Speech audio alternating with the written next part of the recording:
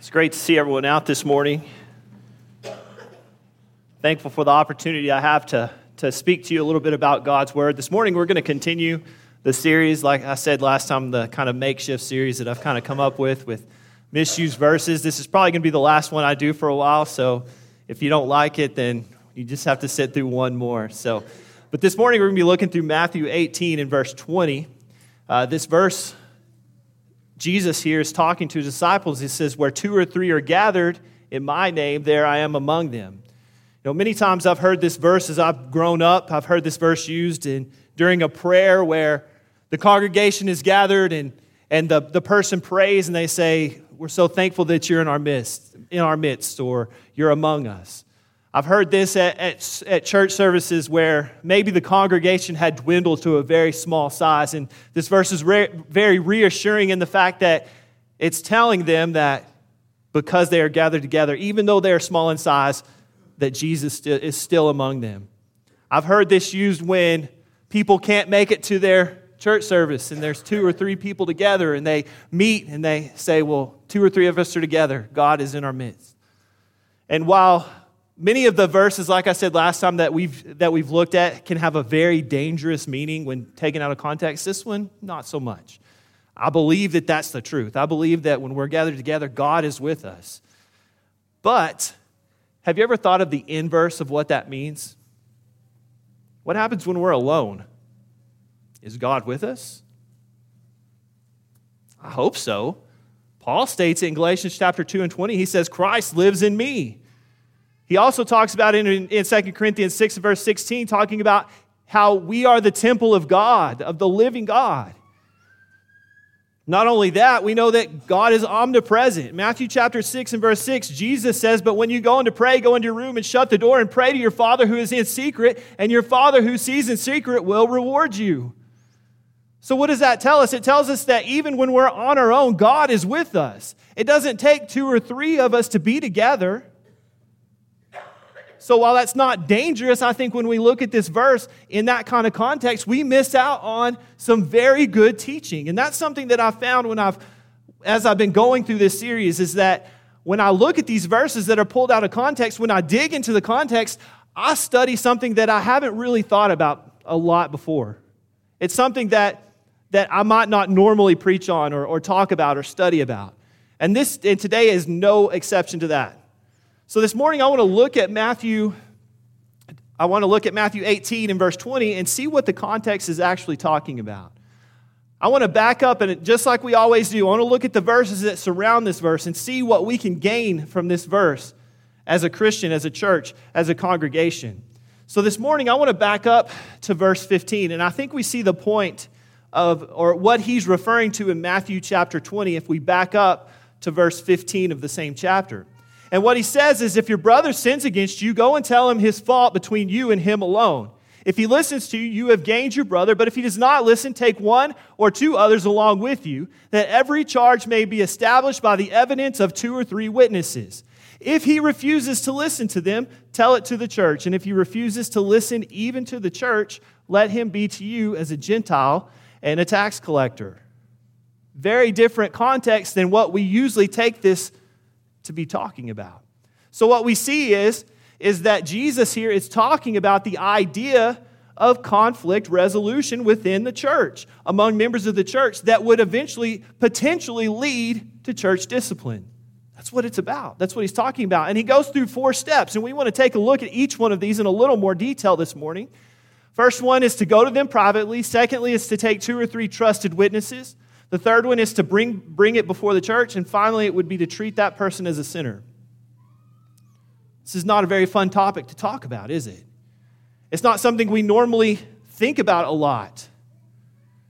But it's something that I think we can gain a lot of information from, but a lot of faith and hope building from the same idea, from what he's trying to teach us this morning. So let's look at that first one where he talks about going to them privately. And we're going to spend a little more time on this one because I think this one is the most important step of the process. Every step of that process is important, but I think this one is extremely important, and that's to go to them privately. The fact is most conflicts, if you are willing to go to that person privately, this is where it's going to end. This is where it's going to stop. It's going to take care of the problem. What you're going to find the majority of the time is that what you think happened might have been a mistake. You also might figure out that we're all sinners. We all have issues. Maybe I caught that person at a bad time. You're going to find out that they might have no clue what you're talking about. The problem is too many times we're unwilling to take this step. Why? Because it's confrontational and we don't want to do that, because it gets us out of our comfort zone. But the problem with that is if we don't take that step, it leads to bigger problems for us, for the church, and for that person. So I want to look at this verse a little closer.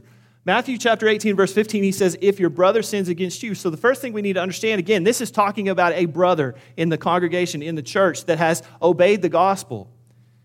A brother that has, a brother sins against you.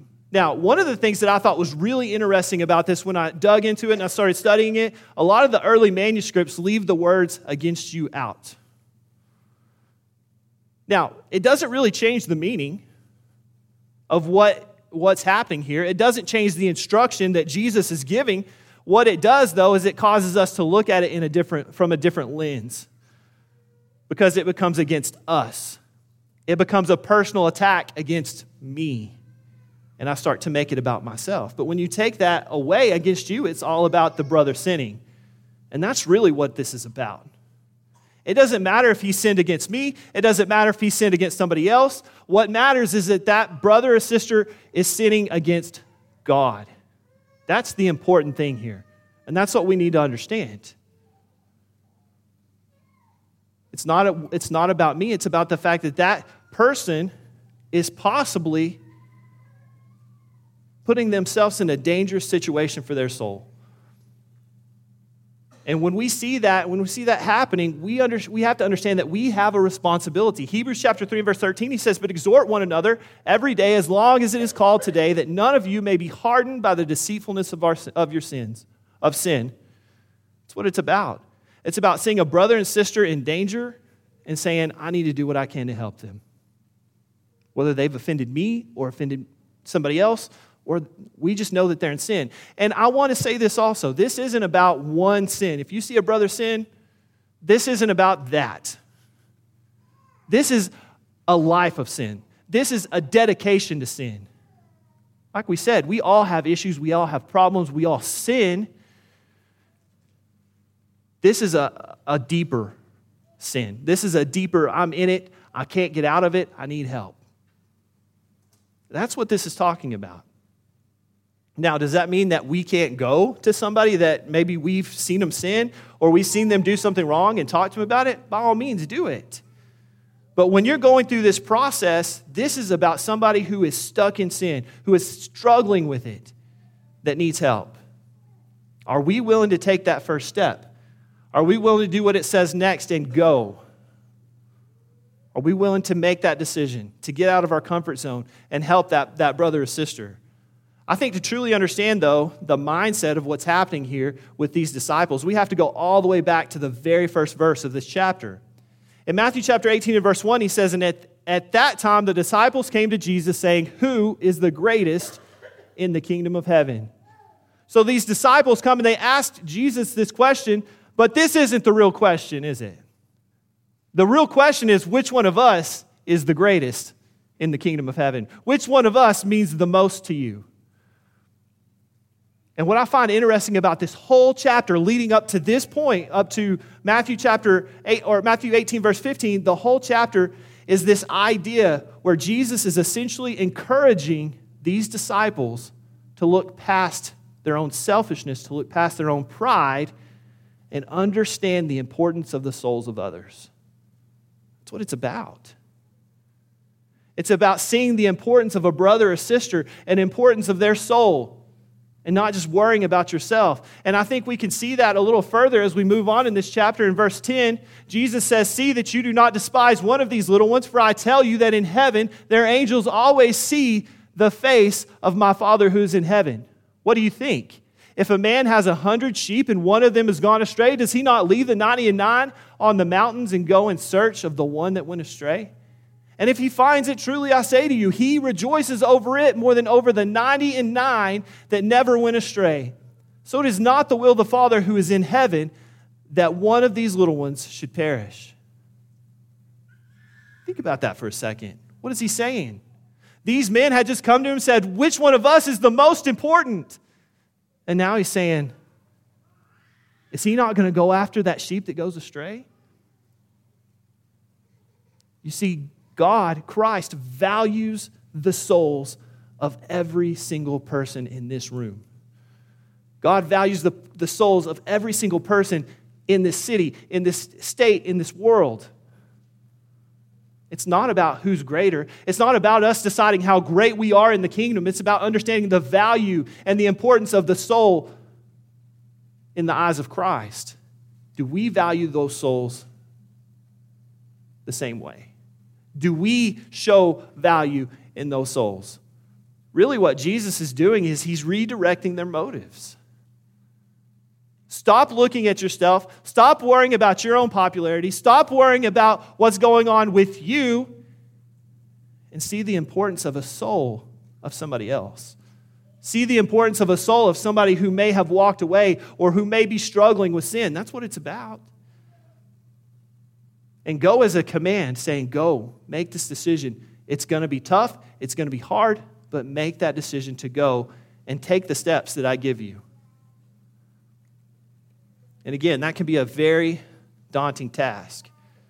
But what he tells him next, he says, tell him his fault. And here's what I want us to understand also.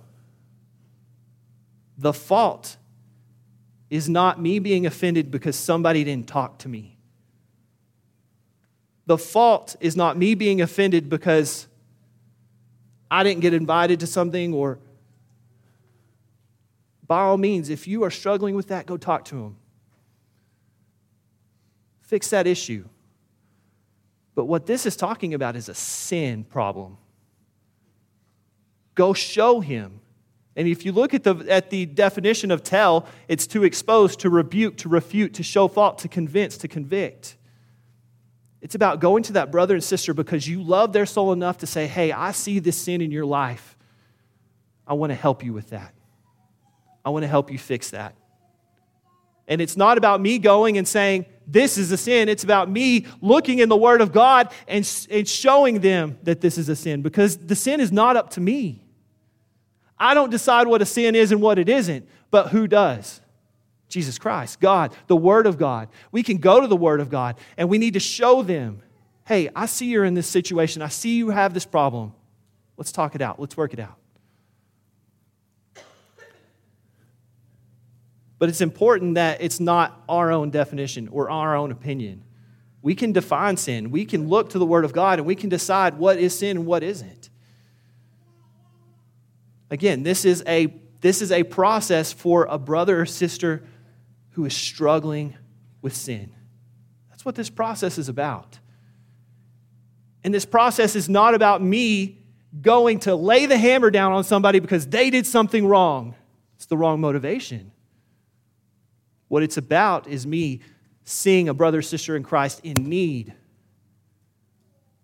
and me going to help them because I love their soul, because I want what's best for them. That's what it's about. And I think here's the most important part of the most important step, is that we go to that person alone. He says, between you and him alone. And I think this is where we mess up a lot. A lot of times we're going to go to 5 of our closest friends and we're going to tell them all about what happened. We might say, oh, I need your advice on this. And let's talk about this. And I tell them the whole story. It's not okay. That's not what we're supposed to do. He says, take it to them and them alone. Because here's the problem. I tell my 5 closest friends that I know are going to take my side. And not only do I have resentment or anger towards that person, guess what? They do too. And this is just a recipe for distrust and disaster in the congregation. We got to take it to them. If we see a concern in their lives, let's take it to them. Not because, again, we want to lay the hammer down or we want them to get what they deserve, but because they need us to do that, because we love their soul and we're willing to do that. The fact is we may have a one-sided view. We might not know what actually happened. We might not know what's going on. And yet we're going to go tell other people before we go talk to that person. Because again, most of these conflicts are going to take care of themselves if we'll just go talk to that person. That's why I say that's the most important step. And he says there's two results. Either if he listens to you, you have gained your brother, which is reconciliation. That's the hope. That's what we hope happens. He says if that doesn't happen, you've got to move to the next step. And that next step is to take others with you. Now, this is really the first time that anyone else should know about this. This is the first time that anyone else should hear about this. Now, I will say, some of us may need advice. I think that's okay. We can go to somebody that we trust and talk to them about not the specific situation, but get advice on what happens if this happens. But before this, we don't need to bring anybody else into it. That's between us and that person. But at this point, it's time. We've gone to them. We've showed them through the Word of God that, hey, there's an issue. And they say, I'm not changing. I'm sticking with it. I'm going to continue to live in this sin. He says it's time to bring others with you. He says, but if he does not listen, take one or two others along with you, that every charge may be established by the evidence of 2 or 3 witnesses. Again, this isn't an opportunity to gang up on the person. It's not an opportunity to make them feel bad about themselves. Because really this whole process is about love, about a love for their soul. How are we approaching that? What this does is it provides witnesses to corroborate exactly what's going on. To help us truly see from an outside view. Especially if I'm the one offended, it's hard for me to make a clear decision sometimes. It's hard for me to see the other side. But when we have that opportunity to take 2 or 3 with us, it's a time that they can evaluate the situation being outside of the situation and have a clearer view of that. It gives an outside perspective. It ensures fair treatment. And I would say this is probably a great time to include an elder or 2. This is the time. And here's why. Because that elder, both of those people are a part of their flock. They're unbiased in that situation. You want somebody unbiased? You're not going to take your 5 closest friends. That's just not what we need to do. We're going to take people who can be trusted to have a neutral view in the situation, to evaluate the situation, to make sure that this is truly sin according to the Word of God. But it can help confirm that that's an actual sin, not just an opinion on my part. But what we see is that the same thing happens. You have 2 choices here. Either there's reconciliation or you move to step 3. Now, step 3 is where it's taken before the church. And again, this is a very extreme case. Hopefully, we'll never see this. But this is when somebody is so entrenched in their sin that they're not willing to make the change. They're not willing to change for Jesus Christ. They're not willing to change for anybody. And most of the time, somebody holding on to their sin like this is not going to want to go through this situation because it's not a fun situation. It's not something we as a congregation want to have to go through. And a lot of times, unfortunately, that person may leave the church before this even takes place. But more than likely, at this point, all options have been exhausted. If done correctly, all options, it's been approached by you alone. You've taken 2 people. Hopefully, you've done studies. Hopefully, you've gone through the whole process. And again, showing love through the whole process, I think, is the key. I think many times in the past, this has been used as a way to help people get what other people think they deserve, and that's not okay. It's all about our motivation. It's all about what's pushing us, and that's a love for this person's soul. But again, all options have been exhausted. The offender is refusing to correct the sin. And a lot of times people look at this and where it says, if he refuses to listen to them, tell it to the church. When you look at the church, some people think that's the leadership of the congregation. But if you look at that word, it's the word ecclesia. And that's the congregation, the assembly, a group of people gathered together. It's taken before the church. A very tough situation.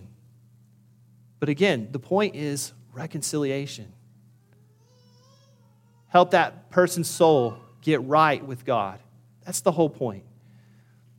But if that doesn't work, a final decision has to be made, and that's to treat that person as a sinner. This is where fellowship is being withdrawn. And again, this is a touchy subject. It's a hard subject, but it's the Word of God. It's His instruction. The fact is, the refusal to heed the Word leads to separation from God and the church. And really all this is this last-ditch effort, this last step, showing that the church can't tolerate sin. The church can't afford to have sin running rampant through the congregation. And again, we're all going to make mistakes. That's not what this is about. This is about somebody who is so deep in their sin, who's living a life covered in sin, that's not willing to make a change. They love the world more than they love God at this point. They're making their choice. But think about if that sinner remains in the church. Think of the danger to the congregation. The fact that division could take place, where one person, that person who's in sin, takes 5 or 6 other people to his side. And then you've got a division in the church. What about the fact that sin might spread to other people? I think we see an example of that in 1 Corinthians chapter 5 that we're going to look at here in just a little bit.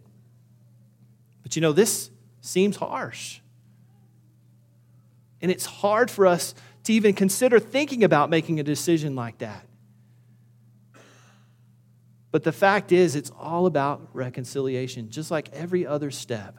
The removal of the blessings of the church will hopefully bring repentance, and that's what it's about. But again, it has to be done in a loving manner. He says, treat them as a Gentile or tax collector, a sinner. Well, how do we treat sinners? Hopefully we treat a sinner with love. Hopefully we treat a sinner with understanding. Hopefully we treat a sinner with an opportunity to make the change in their lives. But too many times we want to hold these things personally, and we can't. We want to take them personally, and we can't do that. We have to continue to show love. And as harsh as this situation is, and as tough as this situation would have to be if we ever had to face that, it's going to cause us guilt. It's going to cause us to question ourselves. It's going to cause us to question what the decisions that are made. But I think that's exactly why Jesus goes on in the next few verses. In verse 18, he says, truly I say to you, whatever you bind on earth shall be bound in heaven, and whatever you loose on earth shall be loosed in heaven. When you look at those words, bind and loose, bind means to forbid or prohibit the person. Seems to fall in line with what we've just talked about, right? Prohibiting that person from being a part of the fellowship. But he also talks about this idea of loosing them. When you look at that definition, it's to restore to the community. And what that tells me is that, again, this is not about giving somebody something that they deserve. It's more about, hey, here's an opportunity to get right. And that's what it's about.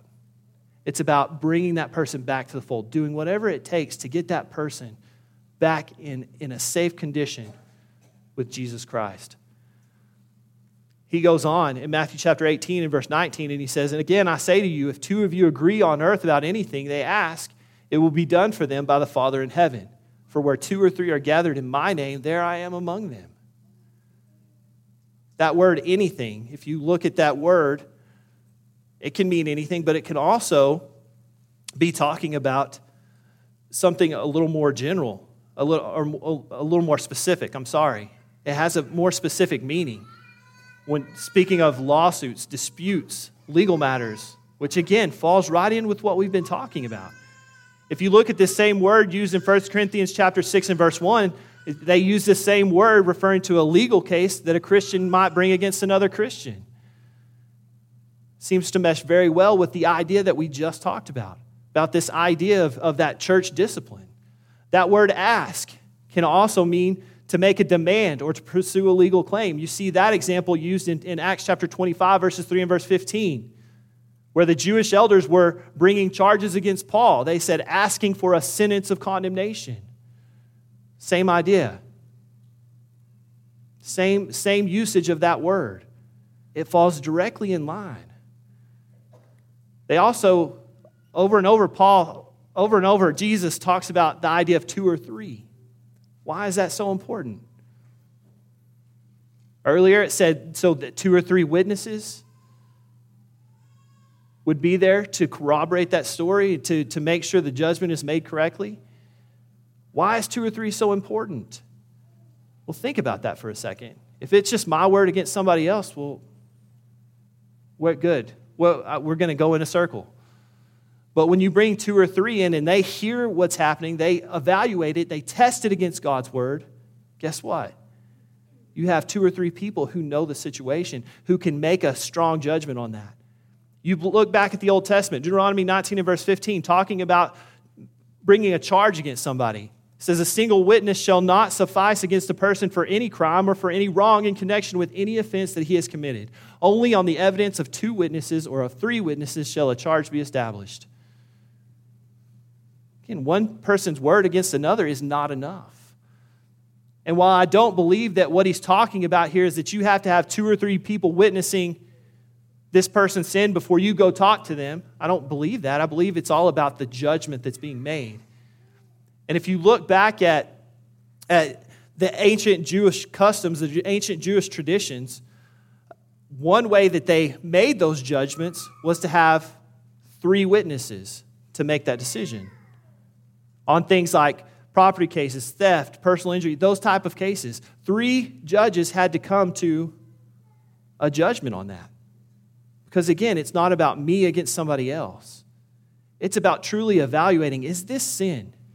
Is there something going wrong that needs to be corrected? Is this person willing to repent before we go to that next step? And the fact is, if that agreement is made in that judgment, it would be taken to the church if need be. If the next step has to happen, that disciplinary action would be taking place. But again, it's not about me against you. It's about making sure that what that person is being accused of is actually happening. And whether that person is willing to repent and come back. Because again, it's about their soul. And in verse 20, the verse that we've talked about this morning, it says, for where 2 or 3 are gathered in my name, there I am among you. There am I among them.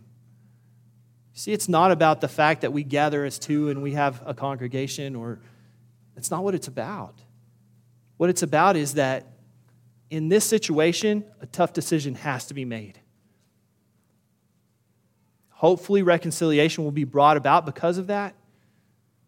But in the end, what he's saying here is, if you do it according to my will, if you follow the steps that I have laid out, and you do it the way I've asked you to do it, I'm going to back that decision, is what it's about. And that's what he's saying here. It's not about me doing it the way I want to do it. It's not about what I think. We talked about the fact that if we ever had to go through that, we're going to feel some guilt. It's going to be tough. It's going to seem harsh. But in the end, God is going to back that if we do it according to his will. And that's what he's talking about here. And I think we see this play out in 1 Corinthians chapter 5. In 1 Corinthians chapter 5, Paul, writing to the church at Corinth, he says, it is actually reported that there is sexual immorality among you of a kind that is not tolerated even among the pagans, for a man has his father's wife. So there's this man in sin. And it's true sin. He says not even the pagans, not even those outside of the church accept this. And yet you are okay with it. You are allowing it in the church. And we see that in verse 2. He says, and you are arrogant. Ought you not rather to mourn? He says, you should be mourning this. This should be a problem for you. And if you go down a little further, he talks about the idea of a little leaven leaveneth a whole lump. A little sin can cause a much bigger problem within the church. And that was what was happening. So he goes on in that verse and he says, let him who has done this be removed from among you. For though absent in the body, I am present in the spirit, and as if present, I have already pronounced judgment on the one who did such a thing. When you are assembled in the name of the Lord Jesus, and my spirit is present with the power of our Lord Jesus Christ, again, that idea of backing of Jesus Christ in that situation, he says, you are to deliver this man to Satan for the destruction of the flesh. What's he saying? When he talks about delivering that person to Satan, it's that same idea that we talked about in Matthew chapter 18. Treating them as a sinner. Same idea. But what's the purpose of that? To make them feel bad about themselves? To make them know how bad they are? No. It's about showing enough love and seeing a sin in a brother or sister's life and understanding that their soul is in danger and doing what we need to do to take care of that and to help them in that situation. Because it doesn't end there. He goes on to say, so that the spirit may be saved in the day of the Lord. That's the purpose. It's not the purpose about them getting what they deserve. It's about them getting back to where they need to be in right standing with God. That's what it's all about. So as we conclude this morning, I want to think about some important things about this idea of conflict resolution. When we take these steps and we do these steps and we go through this, it's important for those whose soul is in danger, very important there, but it's also important for the church as a whole, but also our own viewpoint, and not harboring that kind of anger or hatred in our hearts. Secondly, one of the most important things about this is that God will back this when it's according to His will. We can't go out and do it on our own and think we know what we can do it our way and it's the better way than Christ. It's just like anything else. Are we willing to submit to God and His will and follow those steps that He's laid out? Are we willing to do that? Or are we going to go to others first and tell everybody else about the situation before we go to that person? Or are we going to take our friends with us when we know that they're going to side with us? Or are we going to truly trust in God's process? Just like everything else we do. But I think the most important thing from this whole situation, and what I want us to take from this is a tough subject. It's not something that's very fun to talk about. And hopefully it's not something that we ever have to really deal with to this point. But the purpose of each step is reconciliation. That's what it's about. It's about the fact that we are sinners and we're going to make bad mistakes sometimes. And if we get to that point where it's drug us down so much that we're separated from God, hoping that somebody loves me enough if I get to that point that they'll take these steps to get me back to where I need to be. Because I can be stubborn. But it's all about reconciliation. You look at each point. You go to your brother privately. It's about reconciliation. Not reconciliation with me. Hopefully that's a side product of this, but a reconciliation with God.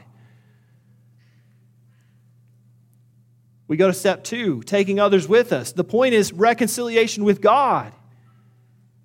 It has to go to the church. It's not to be mean. It's to hopefully bring that person back to good standing with God. And finally, if it came to the point where that person had to be treated as a sinner, where that fellowship was withdrawn, that eventually the process would bring them back to reconciliation with God. And here's what I love about the Word of God. He doesn't leave us hanging. In 1 Corinthians 5, beginning of verse 1, we learned about a guy who made some bad decisions, who held on to his sin, who wasn't willing to let go of those.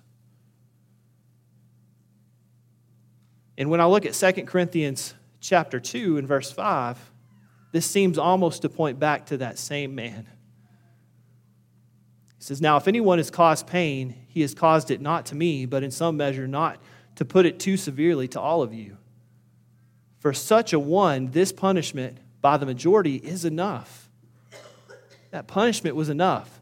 So you should rather turn to forgive and comfort him, or he may be overwhelmed by excessive sorrow.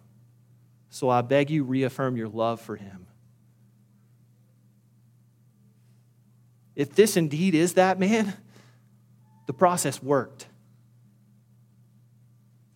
The process worked. And what he's saying is he's made that decision. He's repented. The punishment that was given by the majority was enough to bring him back to where he needed to be.